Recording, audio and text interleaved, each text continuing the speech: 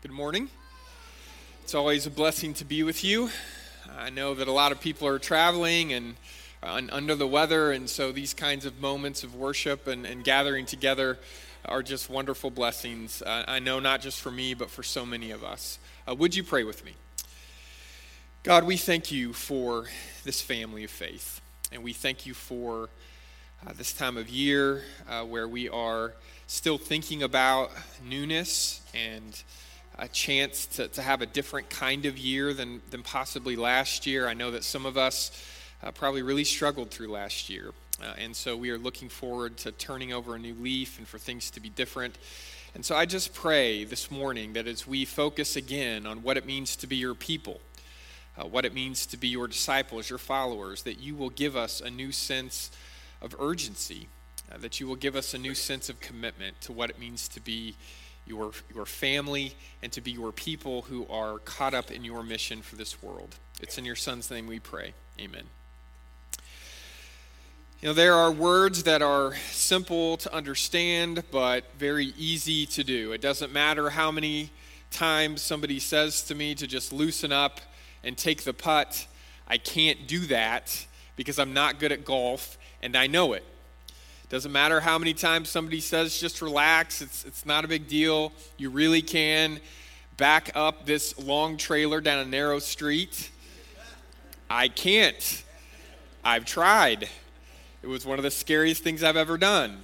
It doesn't matter how many times Lauren says to me, would you stop pacing and just calm down? They're ahead when I'm watching Giants baseball, because I know they squander any size lead. I'm not talking about the Rangers here. I'm not saying that. I'm talking about the Giants. I can't calm down. It doesn't matter how many times I try. It doesn't work. This morning, we are going to be reading words from Jesus that from a grammar standpoint are easy for us to read and understand and define. And yet, as we read them, as we listen to these words of Jesus, if you're anything like me, you're going to tense up. Going to get a little worried because you're probably not very good at what Jesus is going to tell us we need to do. Open up to Matthew chapter 5. We'll be starting in verse 38. You have heard that it was said, an eye for an eye and a tooth for a tooth, but I say to you that you must not oppose those who want to hurt you. If people slap you on your right cheek, you must turn the left cheek to them as well. When they wish to haul you to court and take your shirt, let them have your coat too. When they force you to go 1 mile, go with them 2. Give to those who ask, and don't refuse those who wish to borrow from you. You have heard that it was said you must love your neighbor and hate your enemy. But I say to you, love your enemies and pray for those who harass you, so that you will be acting as children of your Father who is in heaven. He makes the sun rise on both the evil and the good, and sends rain on both the righteous and the unrighteous.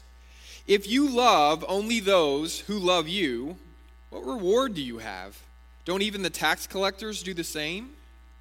And if you greet only your brothers and sisters, what more are you doing? Don't even the Gentiles do the same? Therefore, just as your heavenly Father, now in some translations this is translated, just as your heavenly Father is perfect, be perfect. But in context, you got to ask, what does perfect mean? And it means, therefore, just as your heavenly Father is complete in showing love to everyone, not just the people that are easy to like, so also you must be complete in showing your love to everyone. So we've heard these words before if we go to church for really any length of time. They're all relatively simple words for us to listen to and think about and understand. You have heard that it was said that a measured amount of revenge is okay. But I say to you, don't even start resenting or resisting somebody else. You've heard that it was said that as long as you love your neighbor, you're allowed to hate your enemies. But I say to you, no, you have to love everyone, especially your enemies. Simple, direct, anything but easy. I mean, just take that phrase, love your enemies and pray for those who hurt you, harass you, attack you. Now, when you say that in a general way, it's challenging. But it's not quite as uncomfortable as I think Jesus wants those words to be. Love your enemies and pray for those who attack you. Let's get specific in some ways that make us uncomfortable. Love those who voted for the other candidate. And pray for those who attack you because of who you voted for. Love those who belong and are committed to a different faith. Pray for those who attack you because of your faith. Love those who don't look like you or think like you or talk like you or act like you and don't see the world the way you do. Pray for those who attack. Pray for those who work actively against what it is you're trying to accomplish in this world. Now, see, that starts to get uncomfortable. And that's right about the place I think Jesus wants us to have to go. To wrestle. To think of names. To think of faces. To think of things, specific things, that have happened to you or to somebody you care about. And to start to ask yourself, what would it mean for you to decide in the face of misunderstanding and pain and fear and threat? What would it look like for you to actively love them and pray for them, not just praying for God to take their lives and send them straight to hell? Because I've heard people pray like that for their enemies. I don't think that's what Jesus means here. I think he means praying for their good. Praying for God to be redemptively at work in their lives. To turn them into somebody that God has always wanted for them to be. Not necessarily for God to turn them into exactly who we want them to be. This stuff is so difficult and it's so uncomfortable that I'm afraid if we are brutally honest, for the most part, we treat this section of the Sermon on the Mount as entirely optional.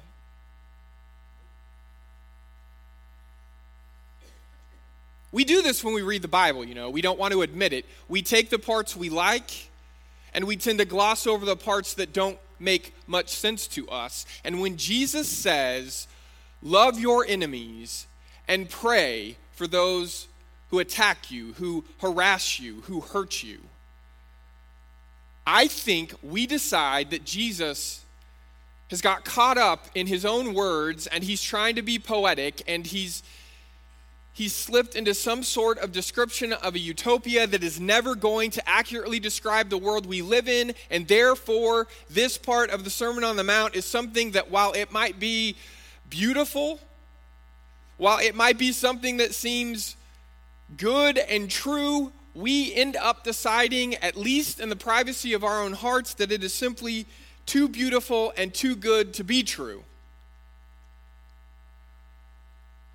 And we simply decide that we're going to live a different way.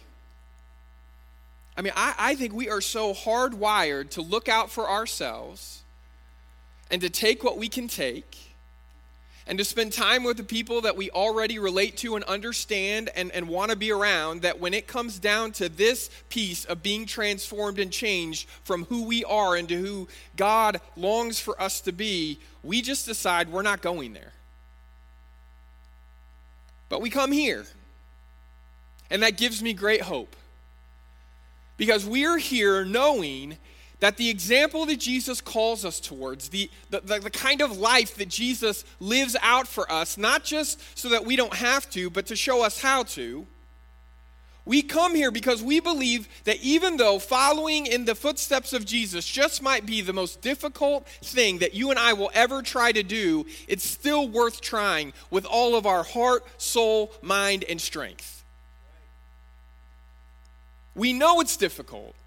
We know it's hard. We know it's anything but easy, and yet we're here because we hope that somehow God will empower us, not just for Jesus to describe the kinds of people who love their enemies and pray for those who hurt us or attack us or harass us, but we will actually be changed into those people because of God's love for us, God's mercy, God's grace that is not just at work on our behalf, but at work within us. One of the challenges I think that we have when it comes to living this part of the good life out, to listening to Jesus, to taking him seriously, that he actually means what he says here, is for the most part, you and I tend to live at or very close to the top of society. Which means that you and I have, for the most part, the social and the financial resources that it takes to get even, to strike back, to demand justice. And so when Jesus starts to talk about loving our enemies and praying for those who have hurt us, who attack us, who harass us, it starts to feel like those words are a constricting rope that has our hands tied behind our back. Because you and I, for the most part, want to and we are able to come out swinging. And we really want to.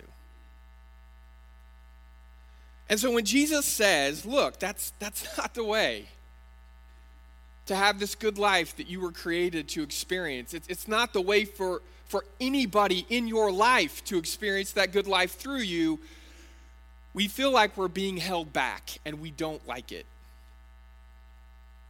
Now, when Jesus is first speaking these words, when he's first preaching the Sermon on the Mount, he is, for the most part, speaking to people who don't have the social and the financial resources it takes to strike back and get even and change things. He is, for the most part, talking to people who are at the bottom of society, people who, if they had tried to use violence to change things in their world, they would have been fighting against, resisting, trying to have a revolution against the people in their world who had all the resources, who had all the ability to not only stop that kind of behavior, but to punish them for even thinking that way. When they hear Jesus' words, I think they hear something different than being held back. I think what they hear is a way forward where when they don't have the power to force things to change, Jesus says to them, they have the power to create change. Right? They can't hold a gun to anybody's head and say, I want things to be fair right now. They can't force it, but Jesus says that doesn't mean all of the options are closed to you. You have a choice of how to move through this unjust and just unfair world that you're struggling to figure out where your place is in all this, and you're just about ready to give up on anything ever being the way it should be. Right? That things will always stay broken just the way they are. Jesus says, no, you have another option. You can create change. You create change by transforming what people believe is possible when it comes to reacting to those who hurt you and harass you and attack you. The world has a script for what's supposed to happen. You go and you get whatever you need to get to fight back. An eye for an eye, a tooth for a tooth. Now, you've heard preachers talk about this before. That was originally given in the law, not as permission to attack somebody. It was actually given in order to limit revenge. Right? Because if you take my eye, I'm taking both of yours if I have a shot. If you knock out my tooth, you're going home with dentures. Right? That if just left to our own devices, if you hit me, I'm going to hit you back twice as hard. Now, what my hope is that if I hit you back twice as hard, I'll scare you enough and I'll threaten you enough and I'll back you into a corner enough, it'll stop. That's the promise of the script the world gives us. But what actually happens if you hit somebody back? Well, they're just going to keep trying to get even. Or at least that's the rhetoric we're going to use. What they're really going to do is try to completely and utterly destroy you so that they don't have to be afraid or threatened or feel cornered anymore. In that kind of world where that's exactly what happens when violence gets to the place where we're actually treating each other that way, there's only one unexpected way out. And that is that when somebody starts to try to pick a fight, when somebody attacks us, when somebody harasses us, when somebody is ugly to us, the only way to actually change the script is to be a person of peace who refuses to fight back. It's the only thing that works. Now, I know we listen to that and we think, yeah, but the risk couldn't be higher. If I don't fight back, if I don't try to get even, if I don't stand up for myself, we're just going to be a bunch of pushovers that get run over. And we think Jesus doesn't know what he's talking about. Except for the fact that the way that Jesus dealt with violence in his life was not to fight it, it was to bear it, to suffer it. And what happens when Jesus chooses to suffer violence instead of fight back with violence? What's the result for all of us because Jesus chooses to let it happen? We're saved because of it. And we're not just saved because Jesus does it once. We're also saved in new ways, in unexpected ways. The world is saved in new and unexpected ways every time one of Jesus' followers actually does the same thing. You hear that and you think, that's great. You do that, Jared. I'll live out a different part of the Sermon on the Mount. Right? We want somebody else to be the peacemaker. We want somebody else to respond to violence by suffering it, by going through it. But Jesus isn't talking to some of us here. Jesus is talking to every single one of us. So how do you do this? Part of it is trying to imagine what the world would actually be like, how things would really change if we would decide right here, right now, from this moment on, we were going to be good and kind to everyone, no matter what.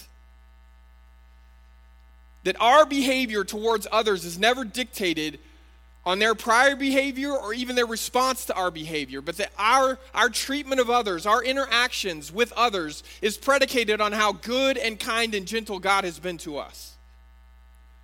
That everything we do is a response to God, not to somebody else. Can you imagine what the world would be like if we decided we were going to be kind and gentle and good to everybody no matter what? That we were going to struggle with the journey of forgiving everybody no matter what? You cannot create lasting change in the world through the threat of force. You can't create lasting change that way. You can only create lasting change by inspiring somebody to do the right thing, by inviting them to do the right thing, by showing them that something else is actually possible. Inspiration, invitation, they always create more lasting change than coercion. Jesus says that you and I can do this. We can create lasting change in the world when we do 4 things in this passage. Right? When we respond to forced humiliation through chosen humility, when we respond to forced payment with chosen generosity, when we respond to forced labor with chosen service, and when we respond to demands that are forceful and really demands for help with compassion, freely chosen compassion. Now, the reason that these matter for people who don't have the power to change things through force is Jesus says, but you still have the power to choose. You have the power to decide. So when somebody tries to take advantage of you, the way you actually flip the script is, a Roman soldier says, hey, I want you to carry my stuff a mile. I can make you do that with the law. And you smile and you say, hey, I wanted to do this anyway. In fact, let me carry it too. Now, who has the power in the moment in that conversation? The soldier or the person who says, you can't make me do this. I choose to do this. You can't make me give you the shirt off my back. I want to give you the shirt and my coat. Now, Jesus is not asking for this to be something that we're just pretending to do. He wants us to actually make these choices, trusting not only that it changes how power is actually transferred in a relationship, but the only way forward for a world where we don't destroy each other. It's not just psychology. It's the hope of the world. And I think as we think about it, we know that Jesus is onto something. Again, it's just that we'd rather some other Christian wrestle with this. That's just not a choice. I want you to think about this, okay? Jesus is saying, there's lots of things when it comes to following me that you could focus on. There's lots of different images you could use. But what I want you to imagine is this, that from this moment on, when somebody tries to humiliate you, you are going to willingly choose humility. That when they strike you across the face of your heart, you're going to freely choose to offer them another piece of your heart. Jesus says that I want you to be somebody that when somebody demands that you give them what they think they deserve, even if it's unfair, that you will freely decide, that no one's going to make you. You will decide to give them even more than they asked for. That if somebody tries to force you to do something that you don't really want to do, that you're not that interested in doing, or you feel like it's beneath you somehow, that you will freely decide, nobody's going to make you, that you will not only do what they ask, but you'll do it for longer than they ask you to do it, that you'll go above and beyond. And that when you find yourself in a situation where somebody asks you to borrow something and they still have the last thing that you lent them, it's probably a family member, that you're not going to stop and check the account and figure out what all they still owe you. You're not going to even stop and ask yourself how lending this thing is going to impact you one way or the other. When they ask for help, your instinct, your natural decision is, how can I help you? These are the tools, Jesus says, that we use to create real and lasting change in our world. God doesn't want us to defeat our enemies in his name. He wants us to love our enemies for his sake. And he says it's the only thing that works. And I think we struggle. We feel like we know better.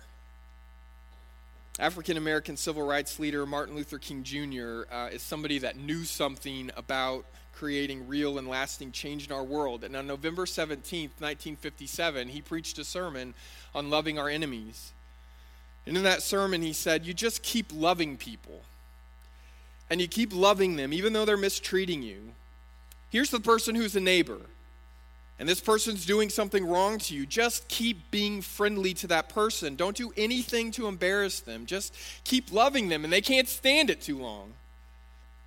Oh, they react in many ways at the beginning. They react with bitterness because they're mad because you love them like that. They react with guilt, and sometimes they'll hate you a little more at that transition period. But just keep loving them. And by the power of your love, they will break down under the load. That's love, you see. There's a power in this kind of love that our world has not discovered yet.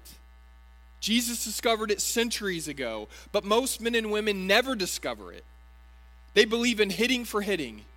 They believe in eye for an eye and a tooth for a tooth. They believe in hating for hating. But then Jesus comes to us and says, this isn't the way. I believe that somewhere in our hearts we know that revenge and getting even and using threat of force, that cannot possibly be the way that leads us to a better life and to a better world. There has to be a different way, not an easier way, but a better way. Corrie ten Boom went through one of the darkest chapters in all of human history, and she lived to tell about it. During the Nazi invasion of World War II, Corrie and her father, Casper, and her sister, Betsy, made the courageous decision to hide Jews in their home. And every day they risked their lives to save other people's lives. And for Jews throughout the Netherlands, their home became known by a name, and that name was the hiding place. In a world that had gone insane, their house was one of the few places you could go and be safe. One of Corey's neighbors figured out what they were doing and turned them in to the German authorities. And when they got caught, all three of them were thrown into a concentration camp. Corey was 52 years old when she was thrown into that concentration camp with her father and her sister, Betsy. It didn't take long before they had not only lost everything, their dignity and their freedom, but Corey lost both her father and her sister. Betsy, who had always been her best friend, who had always been there for her. It was utterly and totally devastating. And Corey says she got to a place where she didn't want to go on. She didn't want to go on hoping. She didn't want to go on living. But her sister Betsy had said something to her that she held on to. She had said, "Corey, there is no pit so deep that God's love is not deeper still." There is no pit so deep that God's love is not deeper still. And it turns out that the words of her sister Betsy were true. A week before Corey was scheduled to be executed in that concentration camp, she was suddenly and unexpectedly set free because of a clerical error. She survived something she wasn't supposed to survive. And for the rest of her life, she traveled all over the world sharing that story with people, talking about God's goodness in the darkest of places. And she knew that every time she spoke and told that story, it wasn't just supposed to be a love that blessed her or a love that she benefited from. She knew that God was using her to love other people who maybe had gone through something where they were losing their faith in God, or even people who had done things that they couldn't quite get over. She knew that God's love wasn't just for her, but that God's love was supposed to be shared through her with other people. And yet she says that she struggled all the time with figuring out how to not only think about or feel, but to actively love people who had been a part of the Nazi invasion of Europe and the people who were directly responsible for her losing everyone who had ever really mattered to her. And that bothered her because she knew she wasn't letting God into that part of her heart, to her life. That she loved a lot of people, but she couldn't figure out how to love them. In her book, The Hiding Place, she talks about the time when she saw a former Nazi soldier at a church service where she was speaking. And not just any soldier, but the first jailer that Corey and her sister Betsy had. This was the man who'd stood guard in the shower rooms, a man who had taken their clothes away from them and mocked them and humiliated them. And he didn't recognize her. He came up to Corey at the end of the service as the building was emptying and said with a huge smile on his face, "How grateful I am for your message. To think that, as you say, God in Christ has washed my sins away." And then he put his hand out for Corey to shake. She tried to smile. She tried to raise her hand. She tried to be warm, but she couldn't do it. She felt nothing good towards this man, not the slightest spark of warmth or kindness. And she was convicted in that moment that this is where her faith and her trust in God's love, not only for herself but for other people, was going to be tested. And so she said a simple prayer, a silent prayer in her heart. "Jesus, I can't forgive him. I just can't. Give me your forgiveness." Let's listen to Corey's words as she tells us how it unfolded next. She says, "As I took his hand, the most incredible thing happened. From my shoulder along my arm, And through my hand a current seemed to pass from me to him, while into my heart sprang a love for this stranger that almost overwhelmed me. And so I discovered that it is not on our forgiveness any more than on our goodness that the world's healing hinges, but on Christ's forgiveness. When he tells us to love our enemies, he gives with the command the love itself. Real change never takes place when we try to force someone to do the right thing. Real change only takes place when we inspire someone to do the right thing. And Jesus says that you and I can partner with him in creating real and lasting change in our world when we respond to forced humiliation with chosen humility, and forced payment with chosen generosity, and forced labor with chosen service, and forceful demands, especially forceful demands for help, with chosen compassion. This is what it looks like to start to love our enemies and to pray for their good. It's not easy. And it's something that you and I think we try to find any way around, but it is the only way forward if we're going to stop the cycle of violence and ugliness and conflict in our world. The only way for it to stop is for us to refuse to keep fighting. Just over 59 years ago, Martin Luther King Jr. closed his sermon with these words: "This morning, as I look into your eyes, I say to you, especially to those of you who regard me as your enemy, I love you. I would rather die than hate you. And I'm foolish enough to believe that through the power of this love, people of the most stubborn bent will one day be transformed. And then, finally then, we will be in God's kingdom together." Brothers and sisters, I know how difficult it is to listen to Jesus' words to us about how to live in a world where we still have enemies. And I know how tempting it is for us to develop all kinds of strains of logic and things that sound reasonable and arguments that basically just become legal loopholes where we don't have to actually be the kinds of people that Jesus is directly saying, if we want to follow him, this is who we're going to be.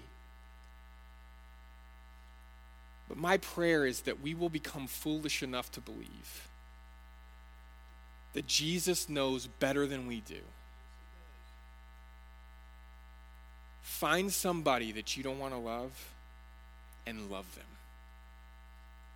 Find somebody in your life that you don't yet know how to forgive and start the journey of figuring out how to forgive them. If you're not willing to do those things, to try those things, it's time to stop calling yourself a Christian. That makes me so uncomfortable to say. But I believe it's the gospel truth. We don't just believe in God's love for ourselves. We believe in, we trust in God's love for the people we don't yet know how to love. And that's what makes it powerful enough to change everything. We're going to sing together now, and as we do, a few shepherding couples will be waiting to receive people just outside of these double doors.